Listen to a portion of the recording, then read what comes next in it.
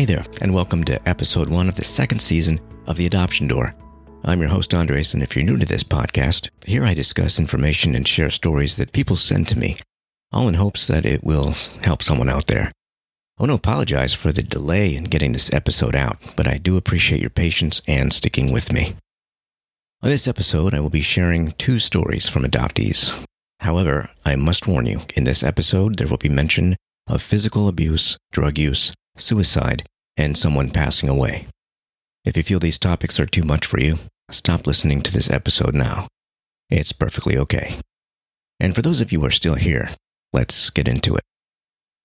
Because human nature dictates that no 2 people are alike, it only makes sense that no 2 adoption stories are alike. Take, for example, the following story. This one begins in Vietnam in 1976. Now, this was an interesting time in this part of the world. In case you aren't aware, this was roughly about a year after the Vietnam War, which began in 1955 and ended in 1975. Without going too far into details of the war, I will say this. It was a very dangerous and deadly time there. Basically, North Vietnam, which was and still is a communist territory, wanted to take control of South Vietnam.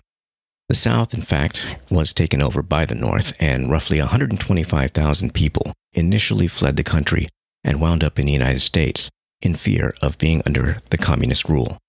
But not all left immediately. More left the following years. And after all is said and done, the death toll from the war, including civilians, was roughly close to 4 million people. Now, I'm grossly paraphrasing here, and there is obviously a lot more information that I'm leaving out. But that's a brief overview. So, in 1976, just after the war, a married woman with 2 kids, who was told she couldn't have any more children, was in a local market when she saw an abandoned baby girl. She decided to take her home. The couple decided to raise her as their own. The little girl, we'll call her Nicole, her parents and 2 older brothers moved to the United States in 1980. Her parents wanted a new life, one that was free from communism and could offer their children a better way of life. Seems normal, right? Well, for Nicole, that's where normal ends.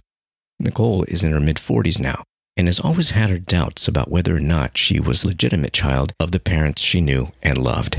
You're probably wondering what caused so much doubt. Well, the answer is a rather disturbing one. You see, shortly after Nicole had come to the United States, her parents had 2 more children, daughters to be exact. Her parents didn't have a lot of money, but her siblings were treated quite well. But that wouldn't be the case for Nicole.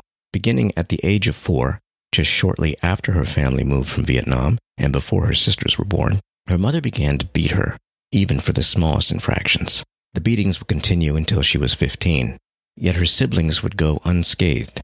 Her mother would make her stand in the corner naked for hours on end. This would eventually stop when she was around 12, but the beatings would continue. Her mother would hit her with various objects, including, but not limited to, the handle of a brush from a dustpan. The verbal abuse was another constant in her life, also beginning at the age of 4. She was told that she wouldn't amount to anything. The only solace she had in her little world was knowing that she could look forward to eventually crying herself to sleep at night. At the age of 5, she decided she had had enough and couldn't take any more. Knowing that her siblings weren't being treated the same way only reinforced her perception that life didn't have to be this way. So she pointed a knife at her chest and contemplated suicide. She states that in this deepest moment of despair, she heard a voice, which she perceived to be the voice of God, telling her not to do it, and that she had much more yet to do in life, and would achieve great things. When she chose to live, she knew that things wouldn't change, not for a long time. And while her father intervened, he wasn't home all the time, and couldn't always protect her. At the age of 15, her father left, and her brothers got into trouble with the law, quite often. So often, in fact, her mother became so preoccupied with her brother's issues, she didn't have time to beat or verbally abuse her anymore. Her brother's indiscretions weren't the only thing occupying her mother's mind. She had to work 3 jobs to make ends meet. So in a strange twist of fate, the abuse came to almost all but a mutable end. Filled with doubt, Nicole took the note of the fact that she doesn't look like anyone in her family, and given the exclusionary treatment she received, she finally decided to ask her older brother about how she became a part of the family.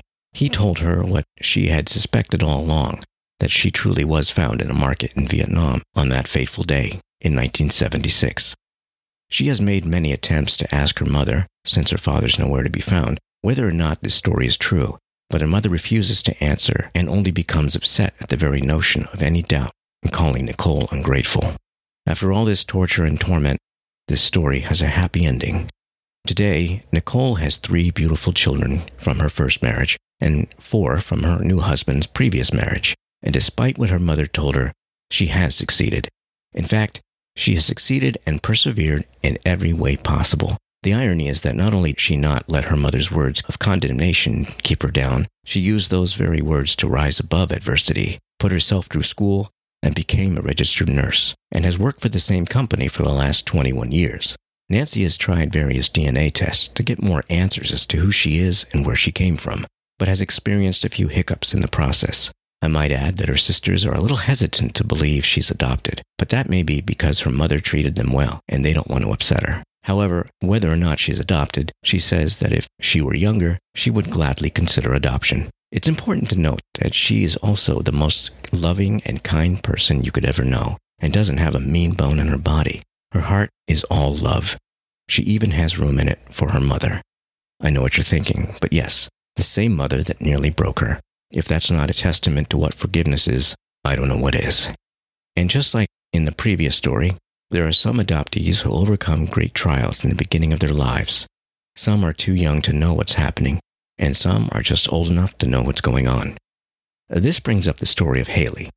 When she and her twin brother were born, they were addicted to meth, which certainly is not a good way to start out life. And at the age of only 6 months old, they were taken away from their mother and were put in a foster home until her aunt and uncle were able to take her in and adopt her. Her brother was adopted into a different family. For a while, she did see her mother on weekends, after her mother failed 2 drug tests and was subsequently forbidden from seeing her until she passed the drug test. When Hailey was 2, her mother became pregnant with another child, and unfortunately her mom fell. Luckily, both the mother and baby were okay. However, shortly thereafter, her mother's luck would run out. Just 4 months before Hailey's 3rd birthday, her mother took her own life while still pregnant. Sadly, the child didn't survive either. And at the age of 8, Hailey found out she was adopted.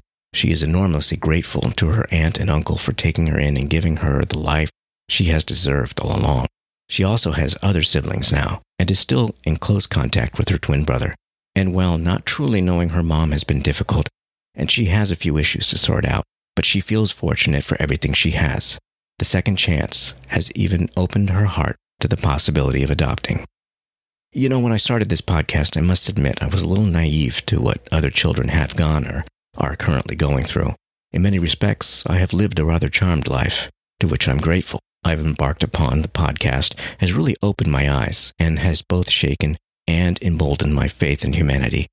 In life, there is often a dichotomy of darkness and light, of good and evil, if you will, that exists within some.